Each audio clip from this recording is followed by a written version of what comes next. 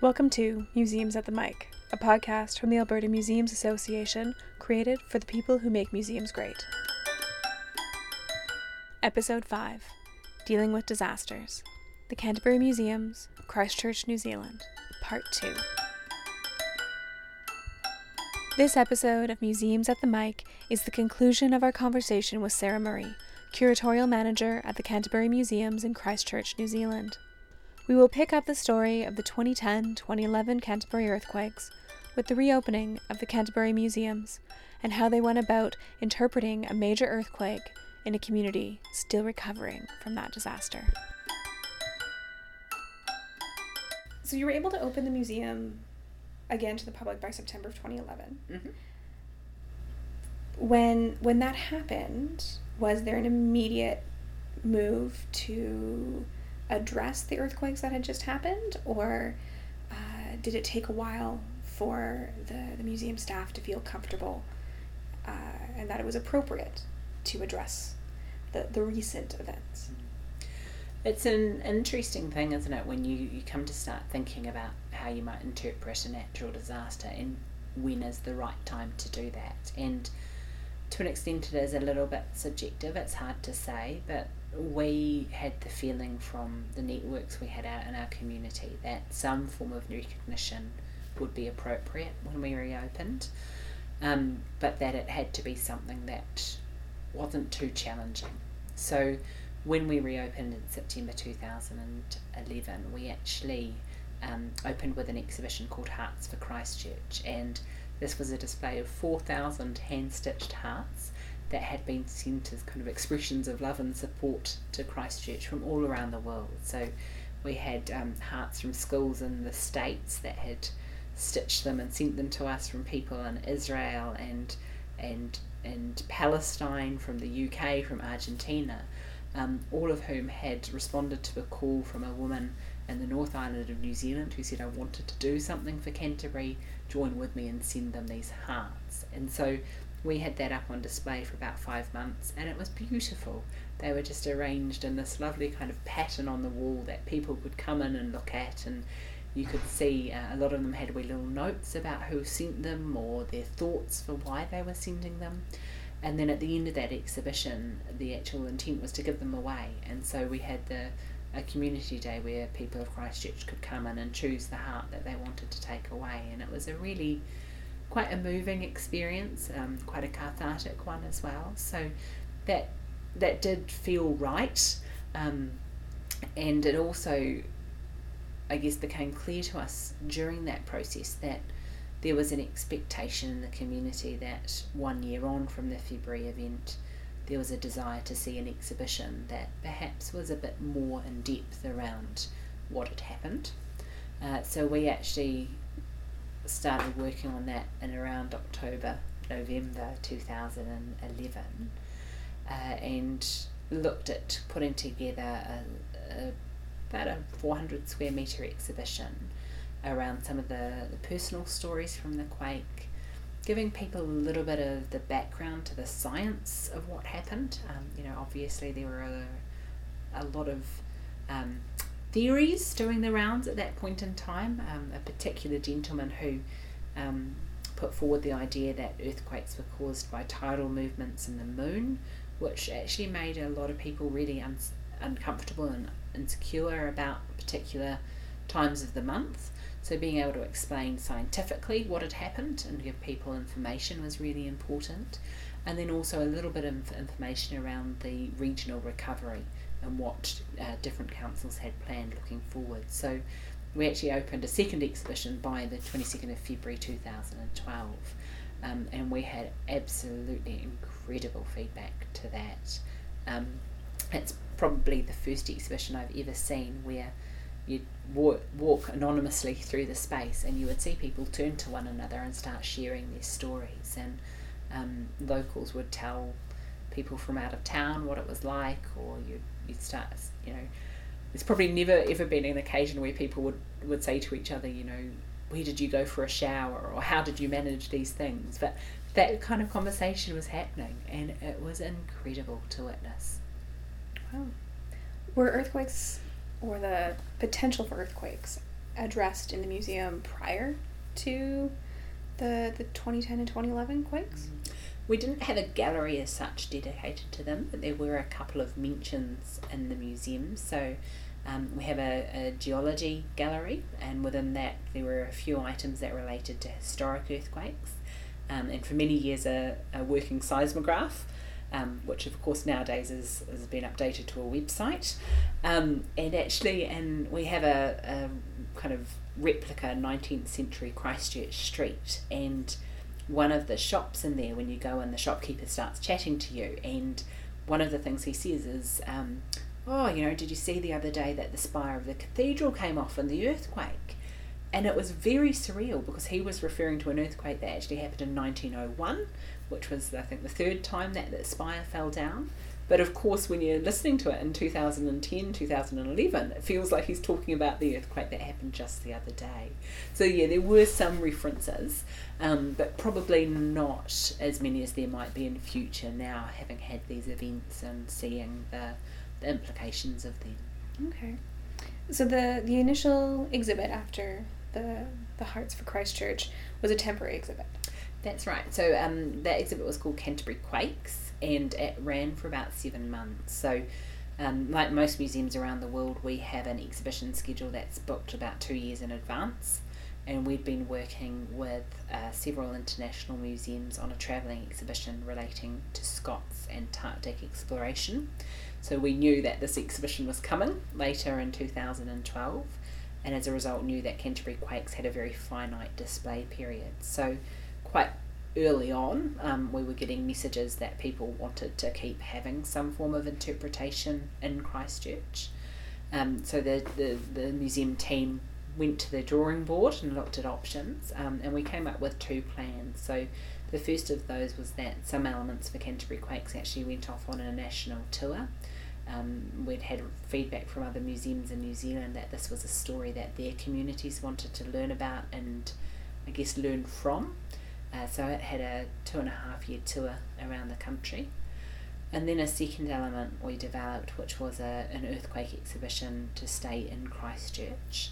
Unfortunately, we knew very quickly that there'd be no space within the actual museum we'd be able to hold this, so we actually had to look for an alternative site. And as part of that, we gave great thought to where would be most appropriate. We were really clear that for us, we wanted to meet the community need to have some form of interpretation, but also perhaps give back a little in terms of being part of the rejuvenation of the central city. So we were lucky enough to be able to find a suitable space within Restart Mall, which is a big container mall, and actually put together a 700 metre squared earthquake exhibition in that space within a really tight kind of 6 to 9 month period, and that included literally everything from putting down concrete flooring to building walls to obtaining objects and stories. So it was a pretty incredible process. A very quick process. Very quick indeed. It's curating under pressure following a traumatic event in all senses of it, of the word. So how were decisions made about what to include, what not to include? Most museums, assuming the Canterbury Museum is similar, don't collect a lot from the recent past. How did the museum go about choosing the objects, choosing the stories under such a tight time constraint, and given that the staff themselves had been impacted by this? So I think the first thing that we started with was to think about what the message of this exhibition was and who our audience might be. And we very quickly came to the realisation that there were those 3 areas that people would be interested in, which was understanding what people went through, learning about the science of the quakes, but then also having an aspect that as a museum is a little bit uncomfortable because it's a slight crystal ball gazing, looking towards the future, what might lie ahead for the city. So those areas were really quickly mapped out as our main focus, and that helped then inform us as to what stories fitted within that. And we were exceptionally lucky to have the overwhelming support of 60 different organisations and individuals in putting together this exhibition. We were collaborating with these people at a point in time where they both professionally and personally, many of them were still struggling and putting together their own lives, but were just blown away by the extent of their generosity in sharing their stories and their objects. So part of the intent of the exhibition was to be very sensitive around the earthquakes. This was still very raw to the people of Canterbury. And we wanted to be able to convey not only the devastation and the heartache, but also the opportunity that the earthquake had provided us to learn more about our people and our place. So that was, I guess, one of the guiding principles when we looked at what we might include. And in a way, the earthquakes offered us an unprecedented opportunity to provide and have access to objects of Christchurch's heritage. So, for instance, we have on display the spire cross from Christchurch Cathedral. It fell some 63 metres to the ground and lay crumpled in front of the cathedral for several weeks. And obviously without the earthquake you never would have had that on display. Probably my favourite object. We worked with Bishop Barry, who was the bishop of the Cathedral of the Blessed Sacrament, the Catholic cathedral in the city. And he was so generous with us. He allowed us to use the exquisite fleur-de-lis tiles from the roof of the cathedral that hadn't been seen since they'd been put up there in 1905, and they're beautiful, gorgeous copper pieces. That probably the best object we came across was this door that had been in the Catholic cathedral, and it was an area only used by clergy, and it had over 100 years of Catholic clergy graffiti on it, including 3 mentions of historic earthquakes. So it actually has written on it that the cathedral clock stopped in the 1930s due to an earthquake in the North Island. And it was kind of that eureka moment where you suddenly see this really innocuous wooden door, but actually it has this whole relevance to the history of the subject that we were looking at. So being able to have access to those kind of objects would never have been possible. And so a lot of Quake City is actually based on objects loaned from those community groups to build up those stories and those displays. So a lot of the built heritage is represented through those kind of objects. Many of the human stories, we've worked with various groups to represent those through, for instance, personal interviews, and also through various different objects. So for instance, we worked with the Student Volunteer Army.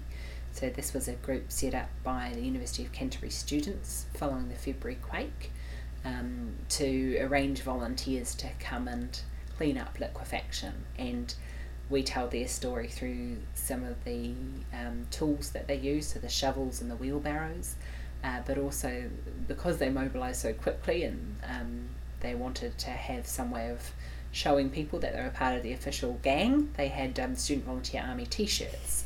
And so the chap who was kind enough to donate his t-shirt to us had actually worn it in response to the Canterbury earthquakes and in cleaning up those events.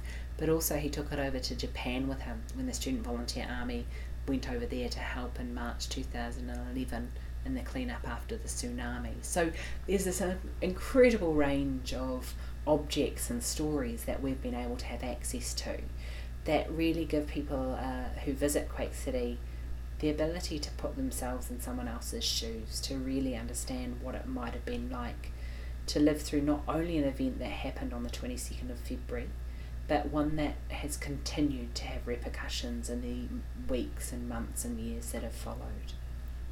When did Quake City open?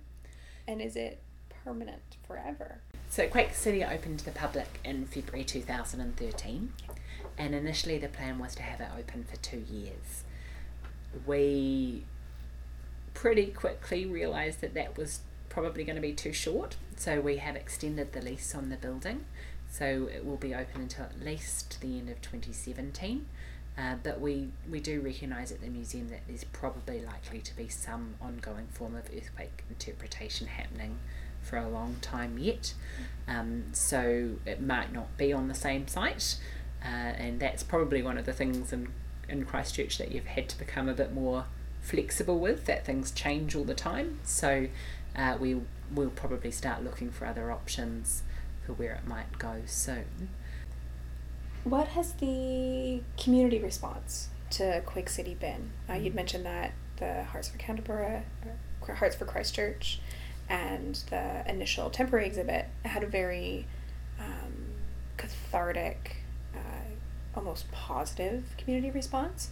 Did Quake City continue in that vein? I think so. We've certainly received really positive feedback from our visitors that go through the display. So some market research that was done in 2015 found that 97% of visitors found that the exhibition met or exceeded their expectations. So to us that's quite a good number to be achieving. When Quake City opened to the public, we initially received a couple of criticisms over one part of the experience. So probably the first part really that visitors encounter was a sound and visual experience relating to Ruamoko, who was the Māori god of earthquakes.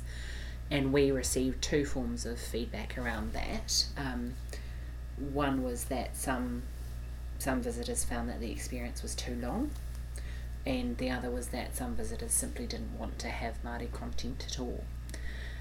So part of the museum's ambit is obviously to be culturally inclusive, so it was really important to us to include that particular facet of the exhibition, and we'd actually worked with Te Runanga o Ngāi Tahu, who are our local Māori group, to put that together. So it was actually in Te Reo and in English as well.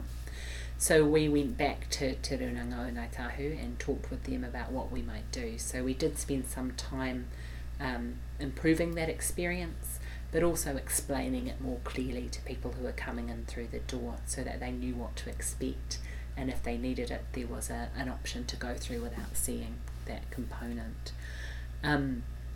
We otherwise have had incredibly positive support for the exhibition. We continue to have really good numbers through the doors. Certainly people who are locals perhaps are tapering off a little bit more now. They'll still occasionally come through when they're bringing visitors through, but a lot of our visitors now we're finding are national, international visitors to Christchurch. So our visitor research again tells us that most of them come to Quake City to learn about the quakes, to show their respect for people, and that they find it quite an emotionally moving, quite a touching exhibition to go through, and being able to have access to those original objects and those personal stories really for them makes it an incredibly evocative display that makes them feel connected to the stories of our people and our place. I can see an exhibit like this having the potential to stir up bad memories of what people went through in the exhibit or in the earthquakes. Is there a portion of it that allows visitors to deal with those emotions that may come up when going through and seeing again what they experienced? It's interesting you ask that, because it is such an emotional journey for a lot of people, and I obviously in my role at the museum do a lot of work with various community groups, and I've had several people say to me, I'm just not ready to go through yet. And that's absolutely okay. Obviously we recognise that this isn't for everyone. I have though had people say to me, I'm not sure if I'm ready, could you take me through? And every single person who has had some form of reluctance about going through, once they've been through the doors and seen what it is, has spent ages in there. It's been something that they've found quite cathartic. And I think certainly initially we had a lot of discussion around the idea of a shaking experience, that a lot of people, when you say, it's an earthquake exhibition, have an assumption that the first thing you're going to go in and do is be shaken around. And our team were really clear that we didn't feel that was appropriate. So, obviously you're talking about earthquakes of significant movement. There are obvious health and safety issues if you do one that is of the equivalent size. Or equally, if you do a less than equivalent size, you've got locals who would come in and say, well, that was nothing like the actual earthquake we went through. So not only were there the practical considerations, but also those emotional ones, that actually something like a shaking experience just wouldn't be right. So I think that the exhibition offers visitors a variety of ways that they can choose the depth to which they engaged with the earthquakes and with the emotion and experiences they might have had. It doesn't shy away from confronting the fact that this was difficult, the fact that people went through an extraordinary amount of pain, that people died, that this kind of event's going to resonate in the city for years to come. But it does offer them ways to manage that, and there are quieter spaces and reflective spaces that allow people to process their own thoughts as well along the way. Okay. Have the earthquakes changed the way the museum collects in the present? Has there been a response to, you mentioned objects on loan for Quake City, kind of a collecting of more contemporary pieces? Have there been any other changes to how the museum collects because of the earthquakes? Probably the biggest change is that normally the museum has a 50-year rule around what we might bring into the collection, and we've made an exception in order to collect some limited material relating to the Canterbury earthquakes. So there was a recognition quite early on that much of this material was quite ephemeral and could be disposed of. We didn't want to be collecting great big piles of broken bricks and crockery and glassware. That wasn't what to us represented the quakes. So we have done some work around collecting things that are perhaps a bit richer in the story they may bring. So for instance, I've done some work with collecting oral histories from the New Zealand police photographers. So these were the forensic photographers who were in the red zone working with the emergency search and rescue teams, and they were capturing some of the only images that we have of the central city at that time, and they are the most incredibly respectful and professional and amazing people I probably have ever had the privilege to work with. They understood that this was someone's loved one, and they treated that process with that kind of respect. So we've had that kind of exception to our collecting. We're still very much very much adhering to, I guess, otherwise our already established collection priorities and restrictions. So we normally collect 2,500 objects, or up to 2,500 objects in a year, and we haven't changed that at all. We're probably just being a bit more aware around the issues with the building, that there are limitations to what we can store until such a time that we have a building that will be up and running and in a more advanced state to care for those kind of objects. So I think the only question I would have left, because we've talked about what the earthquakes did, how the museum was affected, how the museum has interpreted the events, which I think for a lot of Alberta museums will be really interesting, because we tend not to interpret things right after they happen, but as you've said, it can be a very cathartic thing for your community to revisit that. Is there anything else about the experience that the city of Christchurch, the region of Canberra, is still going through, or I think probably the only comment I'd make is just to be good to yourselves. You're working potentially at a time that's quite traumatic, and you're always trying to do the best that you can. But I think it's important for us to, as heritage professionals, to realise that recovery will take a long, long time, and that there will be issues and complexities and steep learning curves that you perhaps might not anticipate, but that can lead to something really amazing. And I think probably that's my only word of wisdom around this, that just give yourself,